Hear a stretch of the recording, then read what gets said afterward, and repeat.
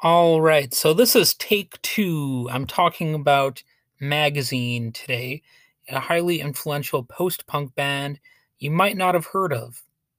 So it's one of those weird kind of bands that's obviously well known enough that people have heard of them, but they still fly under the radar. They're not like I don't think they have superstar status or anything like that.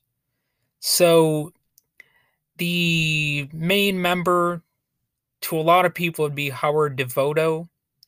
He had been a lead singer of the Buzzcocks, and they were also a popular group among the punk rock scene in the UK. Influential, relatively short lived, like a lot of the great punk bands were. And Devoto had remained active in music with the breakup of the Buzzcocks, and one of the bands that he created was Magazine, and he was basically the front man. They recorded 5 studio albums, but split up for a second and possibly final time in 2011. Unfortunately, the guitarist John McGeoch died in 2004 at the age of 48, and of course, the band had many other members as well, including the composer Barry Adamson. Magazine were one of the most popular acts in British punk culture, and they remain low key one of the most influential British bands of all time. And I say that because, again, they're sort of in that spot where people know who they are, but they're kind of increasingly forgotten over the era, the post punk era, I suppose you might say. I mean, you had pop punk that sort of emerged as a big force in the 1990s. But since then, I think a lot of these pretty influential punk and post punk bands have sort of they've slid further away from public awareness, I would say. And that's kind of why I'm highlighting them today, in addition to the basic fact that I'm trying to cover just about all bands and all forms of music on this little podcast, in addition to the political stuff that I do and yada, yada, yada. So, how influential were they? Well, as one example, the guitarist for Radiohead, Johnny Greenwood, said magazine songwriting informs so much of what we do. And that might not sound like such a big deal. I mean, it's just one guy, right? But keep in mind, Radiohead are themselves one of the most well known alternative rock bands out there, with their own albums being among those that really helped define the sound of alternative rock in the 1990s.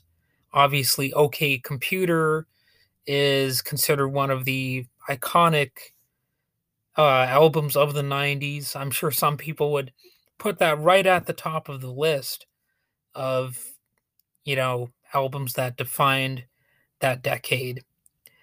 But going back to Magazine, I think their work has been variously described as art rock, alternative rock, electronic rock, post punk, new wave, progressive rock, and new romantic. I would even say I hear elements of shoegaze in their stuff. And I'm not really sure exactly like what their main genre would be, but it seems to be post punk is what I most often hear associated with them. Although I'm not sure. I'm really not sure. I think some people might just say they're a rock band. Following the breakup of the punk band Buzzcocks in early 1977, he chose to create a new band with fewer of the musical strictures associated with punk. Howard Devoto did, which is why they're considered among the first post punk bands. And that might be why that particular genre label is so associated with them, because they were one of the, I guess, the early bands to do that, to kind of pave the way for that sound and that style. And if you want to hear some good cover versions of one of their songs, definitely check out The Light Pours Out of Me, which has been covered by several other acts, including Peter Murphy, Ministry, The Mission, Sleep Chamber, and Zero Boys. So I've really only listened to the Ministry version, and that's actually pretty good. It's actually one of the best songs off of their Animositomina or whatever that album is. I have a hard time pronouncing it. But that's one of the best songs from that Ministry album.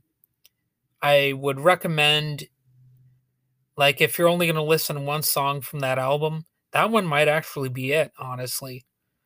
It's a good song originally, and it's actually a pretty good cover. Like, I would say it rivals Magazine's version, if not betters it.